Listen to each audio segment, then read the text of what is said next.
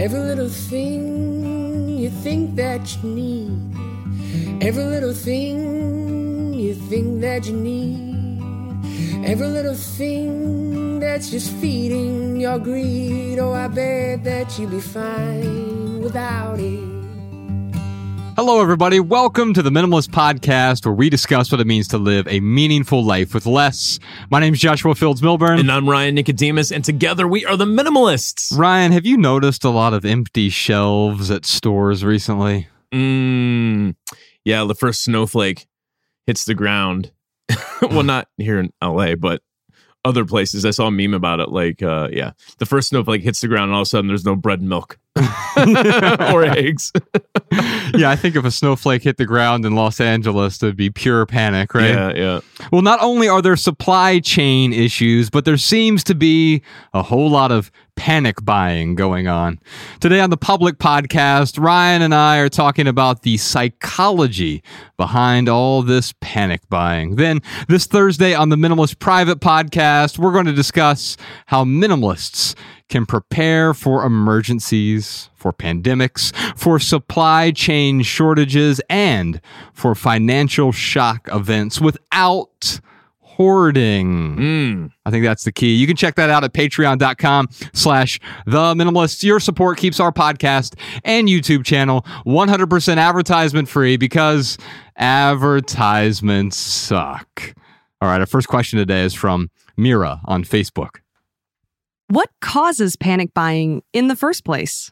I think we have to talk about what panic buying is. So I think quite often right now, especially in times like this, we see a bunch of empty shelves, or when COVID first started. Oh my goodness. Remember you and I did this episode with TK Coleman, and we got really frustrated. There was a guy who was like buying up all the hand sanitizer, paper towels, like reselling them at, 1,800% markup or something absurd like that. Yeah. I'm making up the number, but yeah, I think Amazon got sued over it actually for letting people do that. Anyway. Oh, wow. Yeah. And so that's one type of panic buying. But I would like to extend panic buying. I think people panic buy whenever there is a sort of perceived loss. Yeah. Whenever they feel as though they might be missing out. So it's FOMO, the fear of missing out. And what do? So anytime someone creates a false shortage of something or a real shortage, creates a faux urgency. We see this. You and I used to be in the sales world, and quite often by our bosses and by the corporation itself, we were encouraged to create a false sense of urgency to get someone to act now, to buy now. Yeah. And that's a sort of low-grade panic buy. I tell you what, if you go ahead and buy this today, I'll waive your activation fee. Yeah. If you go ahead and buy this today, I will waive the points on the loan or whatever it might be.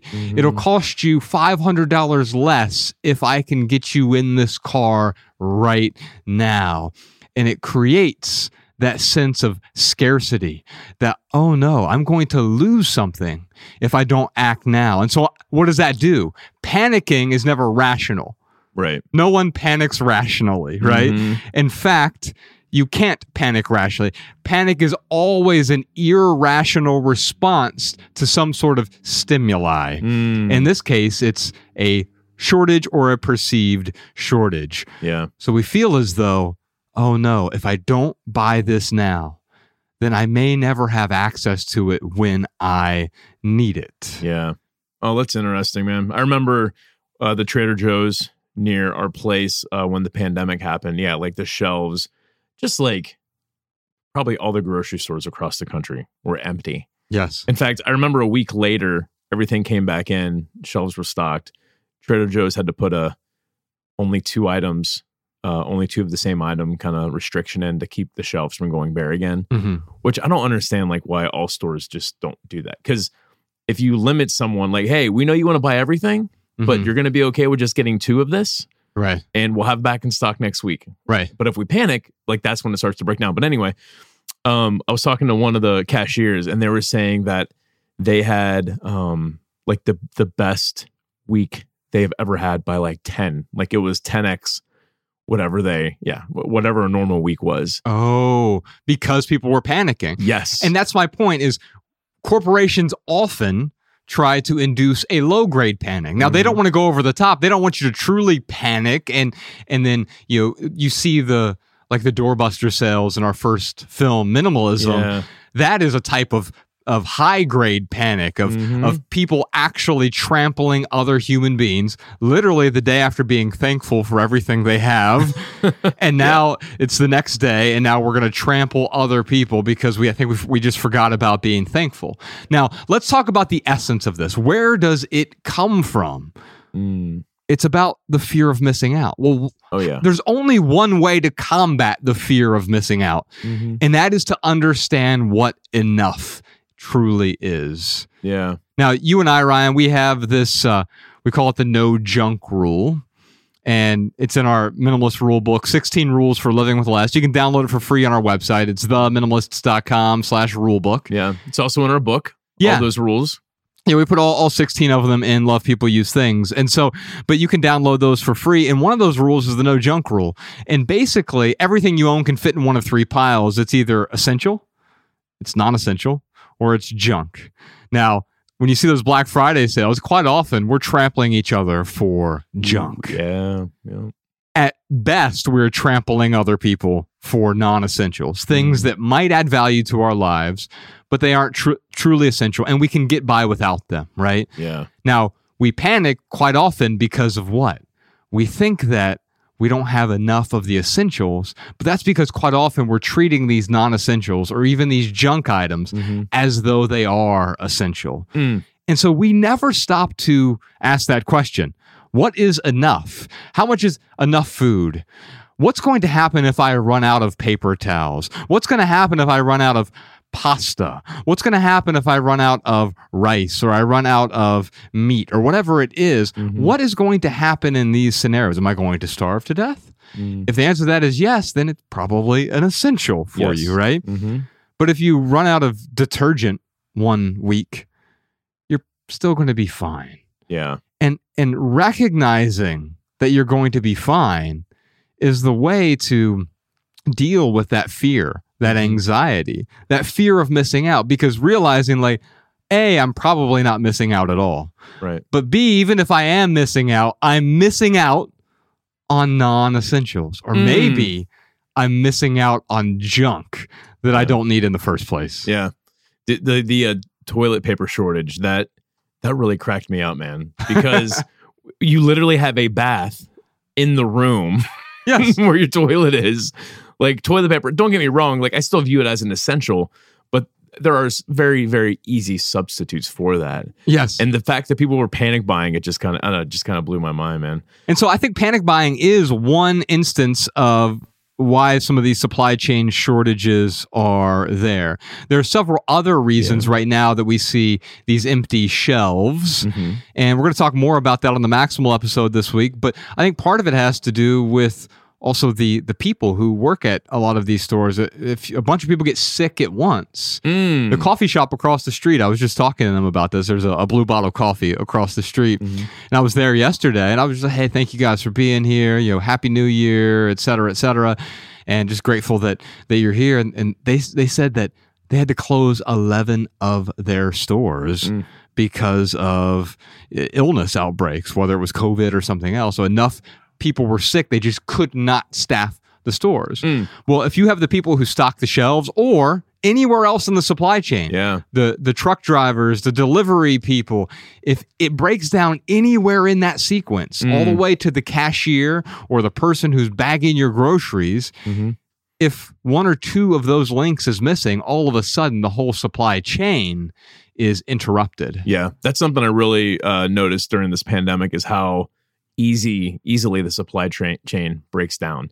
And we take a lot of things for granted, even truck drivers. Like, I think about being on the highway and, the truckers, they're always going slow in the slow lane, or like they're next to each other. Like, I would find myself getting irritated at truckers. Yes. And that has changed. But that now I look at them like, oh, like, yes, I'll give you some of the road. I'll do whatever I can. Like, without the truck drivers, we don't have the supply chain. Yes. You know where this panic buying comes from too, man? The majority of it? What's that?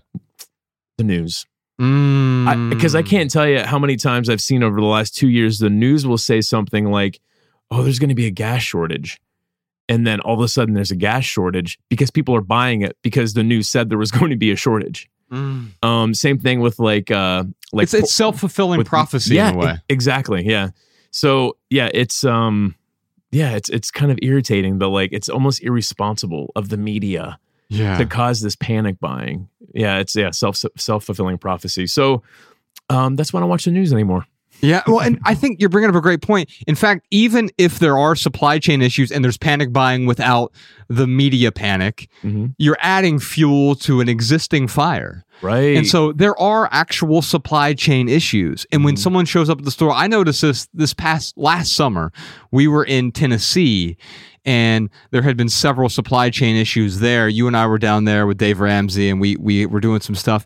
And I went to just a Whole Foods to stock up on some food while I was in town. Yeah. And I noticed entire aisles where, Ryan, they printed out groceries and put it in the aisle to make it look like there were groceries there. I felt like I was in some communist country or something. Yeah, it sounds like North Korea. I've seen that in North Korea where they do that. And so they were doing this in Nashville or Franklin, Tennessee, right? Yeah. And it freaked me out, but I also understood it looked better than the sort of empty shelves. You want it to be still aesthetically pleasing, but they just had some sort of supply chain issue. And what that causes, and people see that, they say, uh-oh, there's only 7 rolls of toilet paper left, or 7. I might as well go ahead and get all of them now because this is all that's left. Yeah. And so it starts the panic buying, which now there's this small conflagration. And then the media comes on and says, oh my God, hey, everyone, don't panic, but you should panic. Don't panic, but hey, everyone else is panicking. Yes. Calm down while everyone else panics. Yes. And in fact, that would be my message to myself here is anytime I see this panic buying, I also feel that inclination. Maybe I should also stock up. Yeah.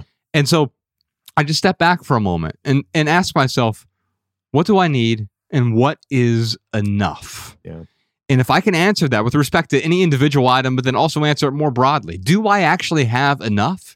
And if the answer is no, then what do I need to get there? Yeah. Usually to get to enough, we already have too much, and it's about subtraction. Yeah. In these times where there are shortages, you may not have enough of something. And the question then is there a substitute, or can I go without for a period of time? Yep.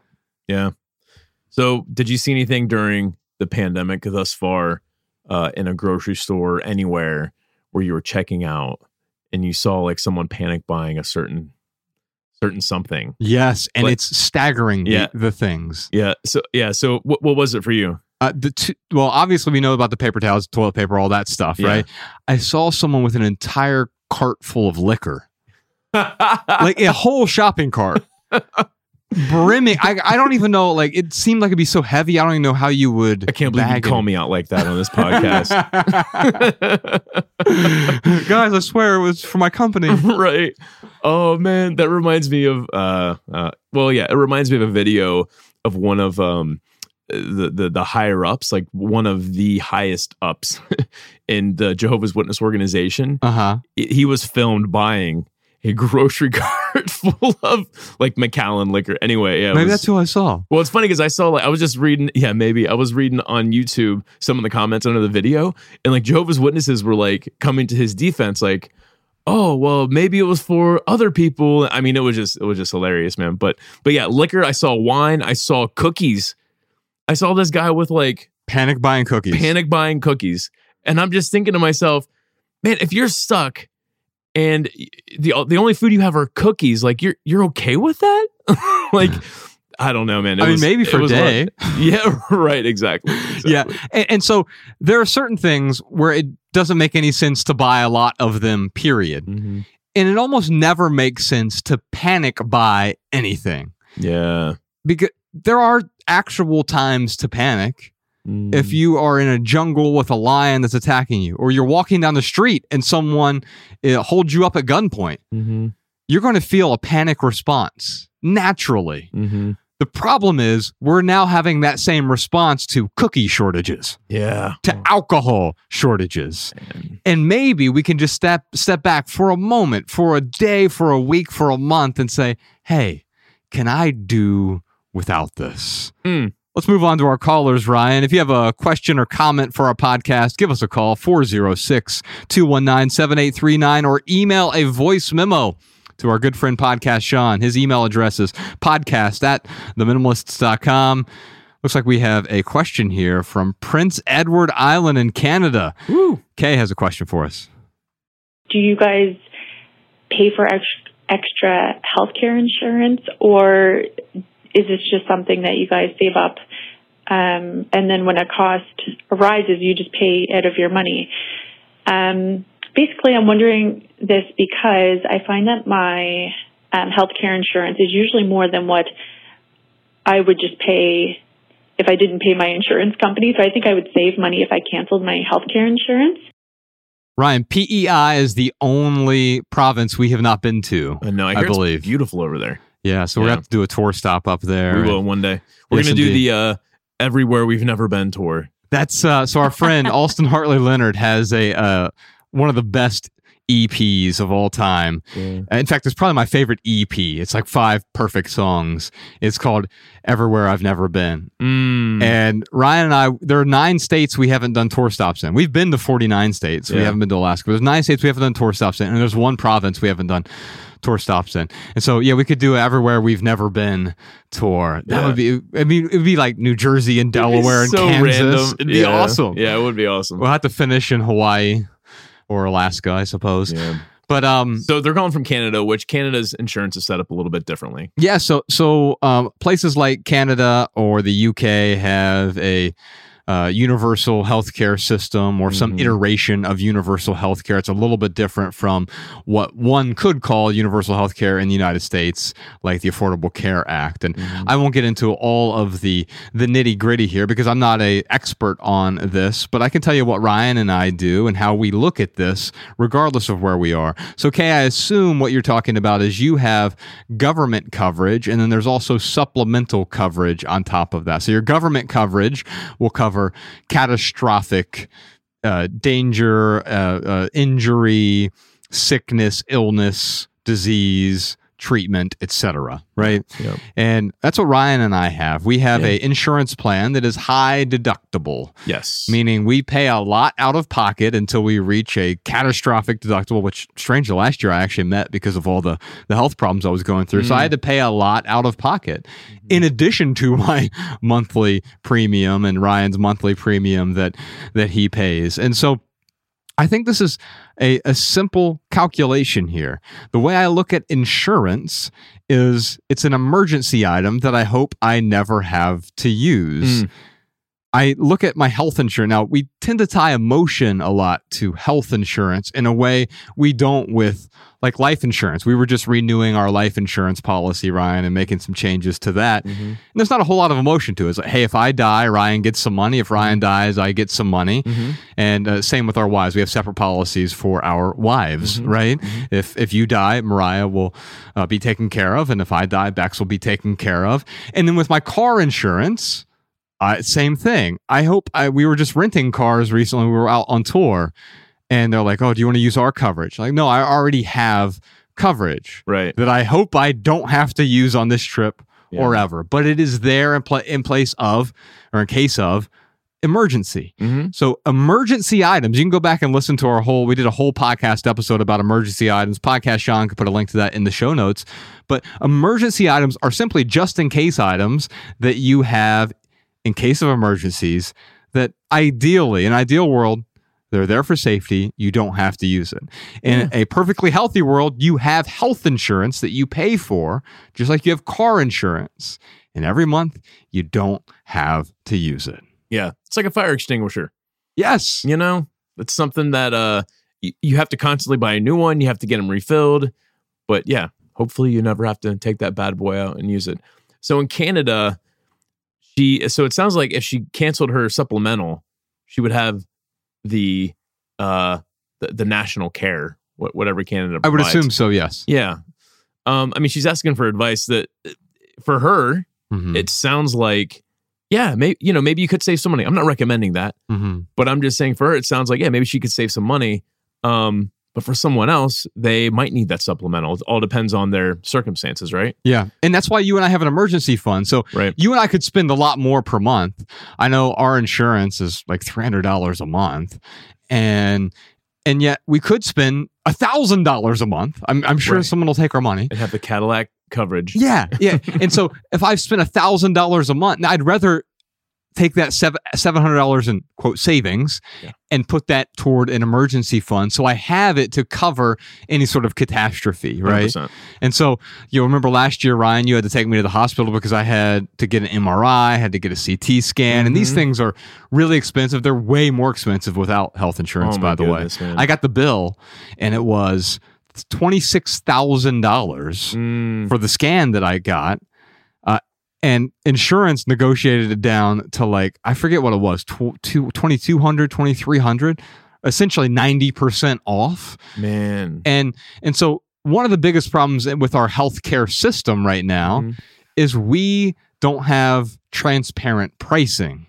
Drives me crazy. Like, Ryan, if you get into an accident, you need to use your car insurance Mm-hmm. and you take it to the repair shop and you say, well, how much is the bumper? They're like, well, we'll fix it for you first. Yeah. And then we'll send your insurance company. No. You're going to tell me how much it costs to Yeah. replace the bumper. Otherwise, it's a scam. Yeah, something's wrong with the way that's set up, which might be a whole other podcast to talk about insurance. But yeah, like I'll tell you, when I broke my back, I went to the hospital, emergency room in Hamilton, Montana, and everyone was really nice. Like they took really good care of me. But then he was like, "Oh, we need to do an MRI."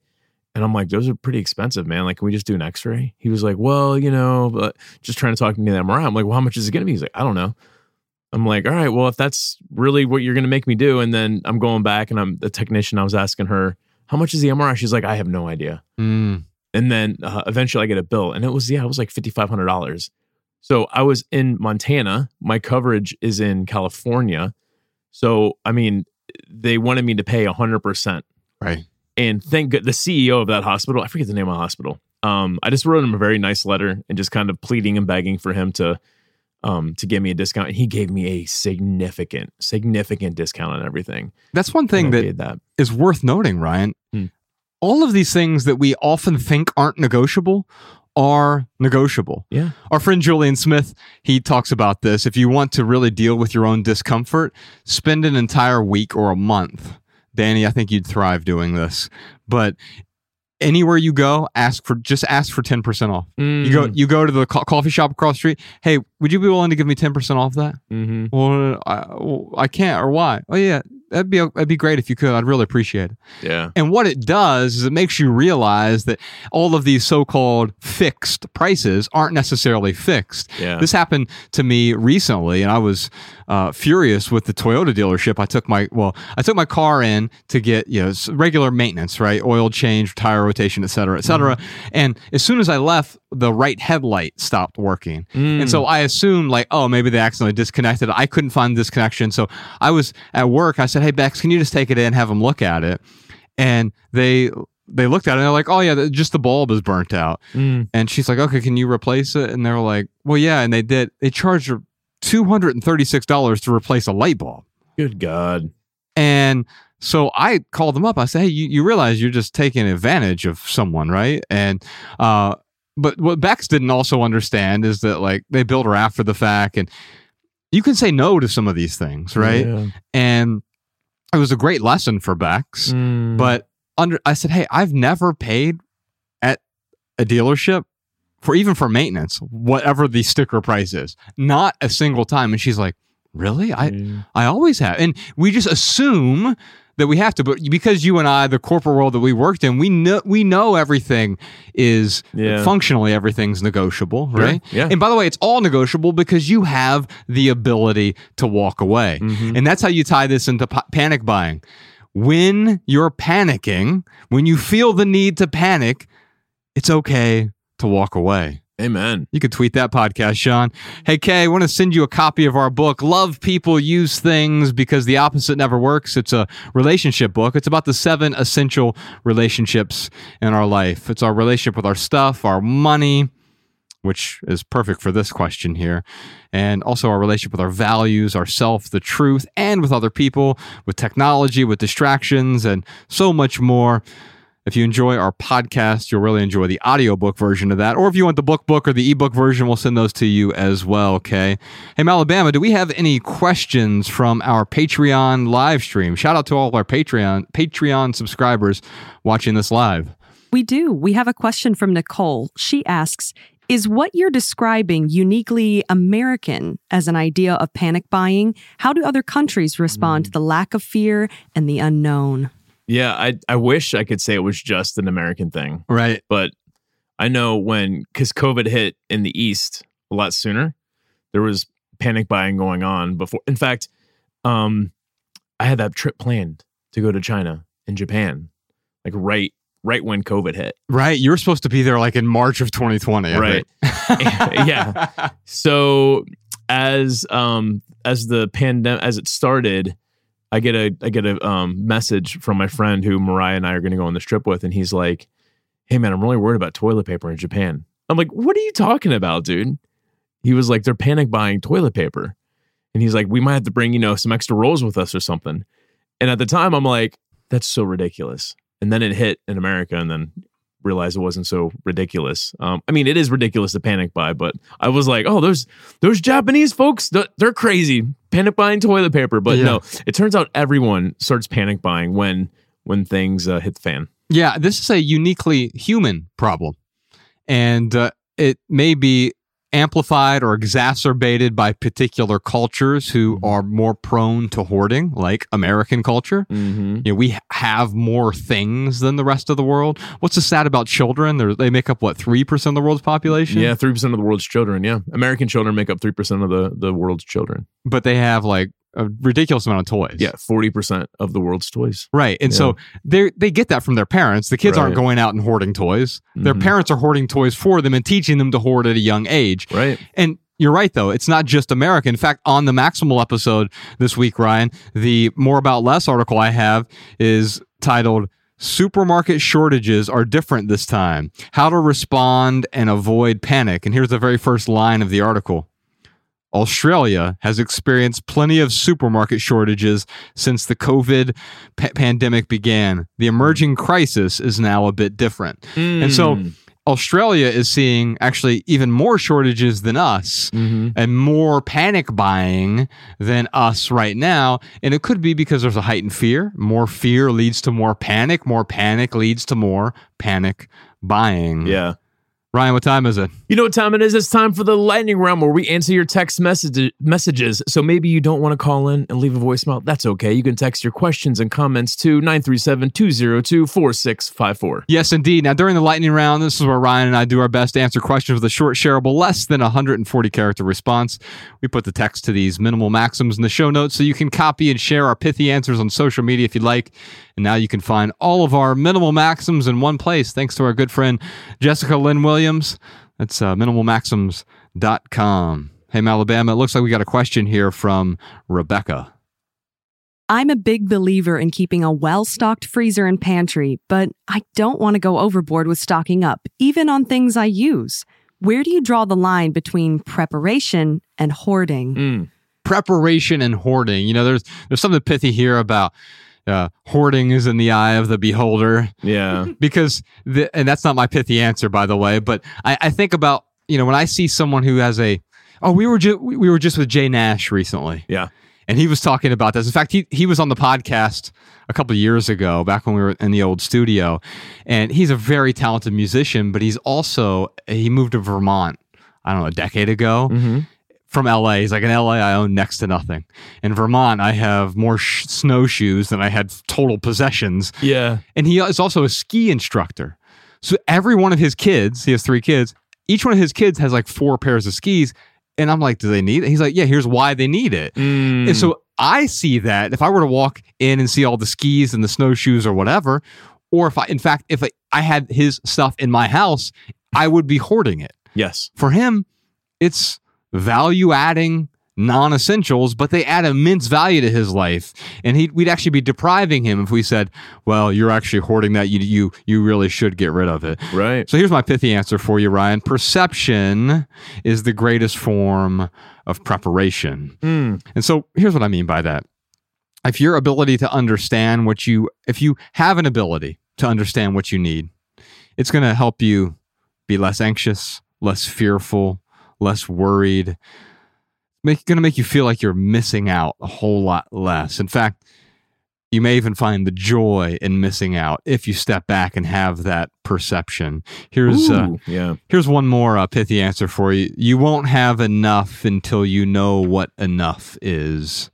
Yeah. I know we talked about that with Mira earlier in this episode, but you won't have enough until you know what enough is. Quite often we keep trying to get more because we assume what we have isn't enough. Yeah. But if you assume what you have is enough and you start with that starting point, and if you realize, oh, maybe I do need a little bit more, then that's okay. But if you already assume you have enough, you're probably not going to hoard any excess. Yeah. My pithy answer is the simple things aren't the easy things. I think my original maxim I sent you was simple ain't easy. Yes. Yeah. And you can look at it either way. Here's the thing. It takes some discipline. It takes some forethought.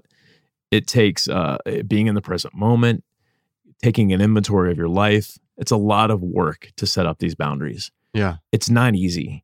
And what they're asking here is, well, tell me, how much do I need to save? Am I saving too much? Am I saving too little? Right. I don't know. Mm-hmm. I mean, I can say what I do. I was one of the Minimalist.org community leaders. They sent me an email. They're like, Ryan, I'm really having a problem with the panic buying. It's starting to affect me, and I don't know how much food to buy. Like, what do you and Mariah do? And I'm like, well, regardless of panic buying or not, we typically keep 1 week to 2 weeks worth of food. Yes. And that's what I've stuck to. Mm-hmm. And she was like, oh, that's a great number. And that worked for her and her family. But that may not work. That may not work here for Rebecca. Right. Rebecca might need a month's worth. Mariah's... Or 3 days worth. Or 3 days worth, whatever it is. So, yeah, I mean, simple ain't easy. You really have to do the work. But once you set up those boundaries, then that is where, yes, you can experience the joy of missing out because you have the appropriate amount of things.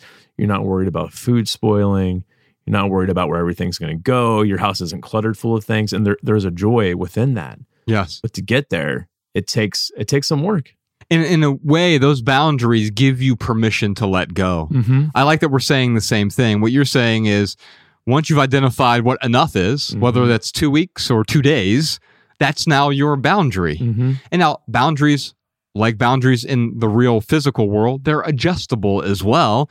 If you adjust them intentionally, you'll continue to thrive. If you just adjust them willy-nilly because, oh my God, something's on sale, I might as well buy it right now, I better hurry up and get it before it runs out of stock, that's not intentional. That's not living deliberately. That's reacting to someone else who's trying to create panic within you. Yeah. But if you have, you know what? 1 week is my number. In fact, mine is about 3 days. We go to the grocery store twice a week. And so about 3 days is my boundary. If I buy beyond that, what happens? The food that I tend to buy spoils. Yeah. And so if it goes bad, then I'm simply creating more waste. Yeah. And so if I go beyond my boundary, I'm creating more waste. That is what Rebecca's asking here. That's when we're hoarding.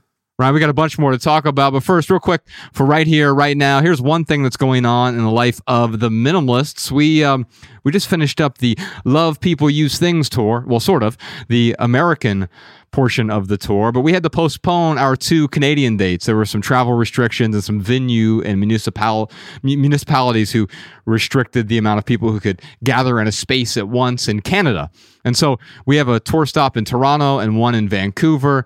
Both of those we've had to postpone, I believe, until October. You can find all the details over at theminimalists.com/tour. And who knows, now that we've postponed those, maybe we'll add a few other cities in Canada. I don't know if it'll be PEI, but who knows? There's always a chance. Would love to. And maybe they can be in the summer. Instead of the winter in Canada. Oh my goodness, man. Yes, we just came back from as of this recording, we came back from New York, Boston, and Washington, D.C. And I think the warmest it got was like 18 degrees over there. But it was typically like in the low teens or maybe, 8 or 9 degrees. And man, I have never, first off, Southern California has ruined me when it comes to weather. It's weird though in Montana, like I was just there for Christmas and it didn't bother me like it did on the East Coast. I don't know, maybe because it's windier on the East Coast. I don't know. Could be it. Yeah. But man, when we landed in LAX and it was like, 68 degrees. Yeah. I have never felt so grateful for living in Los Angeles, man. So yeah, let's do the Canadian stops in the summertime. Well, we do have 2 in October, so that's like late summer. Yeah. It's late summer. Yeah, it's fall. But and who knows, maybe we'll sandwich a few others in there. If you sign up for our email list over at theminimalists.com, you'll be the first to know of any upcoming tour stops. And by the way, all 20 of our Love People Use Things tour events are being published over on Patreon. Patreon.com/theminimalists for our true fans over there. And I got to tell you, Ryan, that New York event we just did. Dude, yeah, with Seth Godin. And TK Coleman. Yeah, I mean, yeah, it's so funny because now I just assume TK's always there because he's the third minimalist at this point. But no, it might have been one of the most heartfelt events we have ever had. I think part of it was, I was talking to Malabama about this before we started recording, and I think one of the things that happened is there were a lot of people who were getting sick because of, just winter flu and then COVID and all these other things and it created this extra tension that was in the air. Mm-hmm. And with that tension came some really heartfelt questions that may have not surfaced without some of that tension that people felt. Yeah. And DC was very similar to that. We had the brothers Coleman there. We had Ken Coleman and TK Coleman there. Yeah, another great show. You definitely want to check out that awesome, event. Man. Yeah, we had Lisa Lampanelli in Boston. And Jay Nash played music there. But you can check all those out. Patreon.com/theminimalist. Malabama, what else you got for us? Here are some voicemail comments and insights from our listeners. Hey there, Alexis from New York City. So something that has made me think twice about what I bring into my home is donating with purpose. So as I've been downsizing, I've been leaving all of my stuff in a bucket on the floor, and I've really been doing my research to try and find places that'll actually use my stuff. And you'd be surprised at how hard it is to find places who will take your stuff, even if it's good stuff. So in doing all of this work, I am finding meaning and purpose in the things I'm donating, and I'm thinking twice about what I bring into my home. Hey guys, this is Natalie from Colorado, and this is the comment for the Minimalist Fashion Podcast when someone asked how to keep clothes in good condition when doing the 333 project. So I usually wear each item of clothing twice unless they're actually dirty, and then I also wash clothes on delicate and hang dry everything except for jeans and gym clothes. Most items are washed in garment bags to prevent snags or tears. Lastly, since I wear a lot of black as well, once my clothes start fading, I dye them to revive the color. Oh, and one last thing. I usually use natural detergents from a zero waste store because less chemicals equals less damage.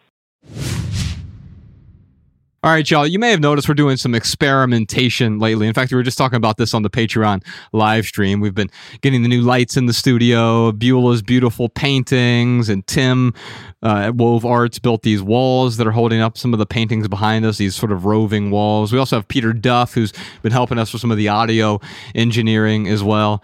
Him and Sean are kind of like Stockton and Malone. Sean just passes it to him perfectly. And then Peter, he dunks it for us. But as we're experimenting, we've been trying some things out. So if you're listening to the audio version of this, you'll notice something over the last few weeks. We brought back the Peter Doran theme song to the opening of I just felt that it was missing. I heard from a few people as well when I would listen to the podcast, but then it was confirmed by some other folks. Now, the YouTube videos, it gets straight to it. We've got the new beautiful opening bumper. Mm-hmm. If you haven't seen that on our YouTube videos yet, by the way, we had some folks over at Ramsey Solutions. We hired them independently to design this amazing opening bumper. And so we're now on the audio version, we've reverted back to Peter Dorn opening up the episodes, giving us that original Sonic branding that we've always had. Then every Thursday, you'll still hear the new attenuated bumper at the beginning of our Quickie Patreon samples that we publish every Thursday. But then we're also ending the episodes once again with the actual audio, if it's the audio version. So if you're watching the YouTube version, you click up here somewhere, Jordan, and I'm sure there'll be some video that we recommend. Actually, I've got an added value here today that we're going to play a song out at the end of this. But if you're listening to the audio version, you'll get to hear the song. If not, you can, because of copyright or whatever, on YouTube. We don't want to get any copyright strikes. But for our added value this week, Ryan, I watched this documentary. It's called A Man Named Scott. I'm sure you've seen some of the billboards around. It's about Kid Cudi, who I don't know a whole lot about. He became really famous at 2009-ish. And I was late to his music. In fact, I didn't really start listening to a lot of his music until a couple years ago. He did an album with Kanye West called Kids See Ghosts. That was the name of the album, wasn't it, Danny? Yeah, and I really dug that 7-song album. And he had an album come out at the end of 2021 called Man on the Moon 3. And that made me go back and listen to the first 2 Man on the Moon albums. And I remember some of the songs from, like, Day and Night. Yeah. In fact, that'll be our added value. Or that's what we'll play them out with today. But the actual added value is this documentary about him. It is shot so beautifully. And it's exactly, remember, we've been working with Booklight on another potential project. And I described months ago, here's how I'd like the next film to, and it's like they did that in this Kid Cudi documentary. Oh, wow. With these sort of interweaving old B-roll footage with really beautiful talking head interviews, and then these sort of avant-garde shots. And in fact, they even filmed part of this documentary in a lot of the scouting locations we went to for Less Is Now.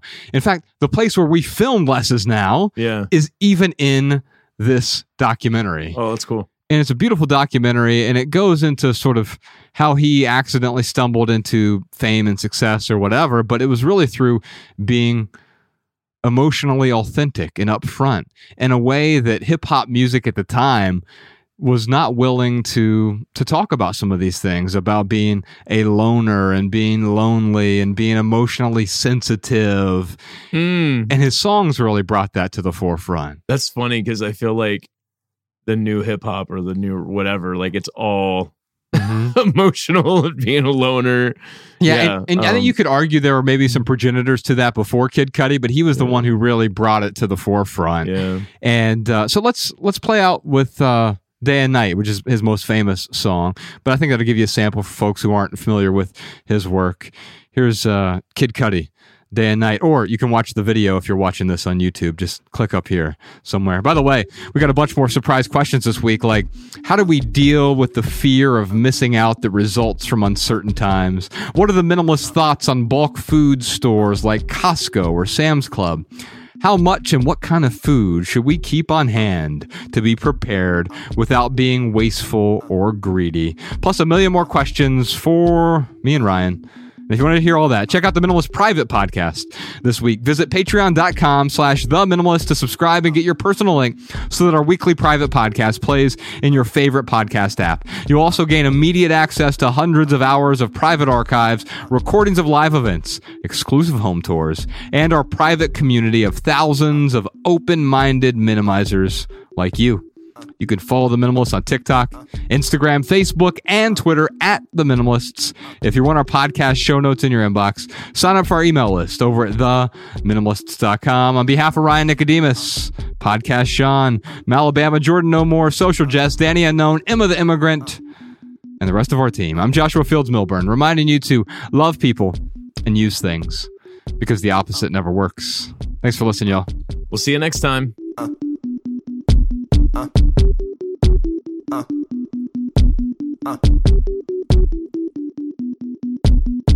Day and night, I toss and turn, I keep stressing my mind. I look for peace, but see I don't attain what I need for keeps this silly game we play.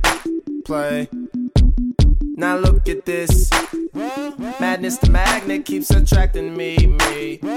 I try to run, but see, I'm not that fast. I think I'm first, but surely finish last.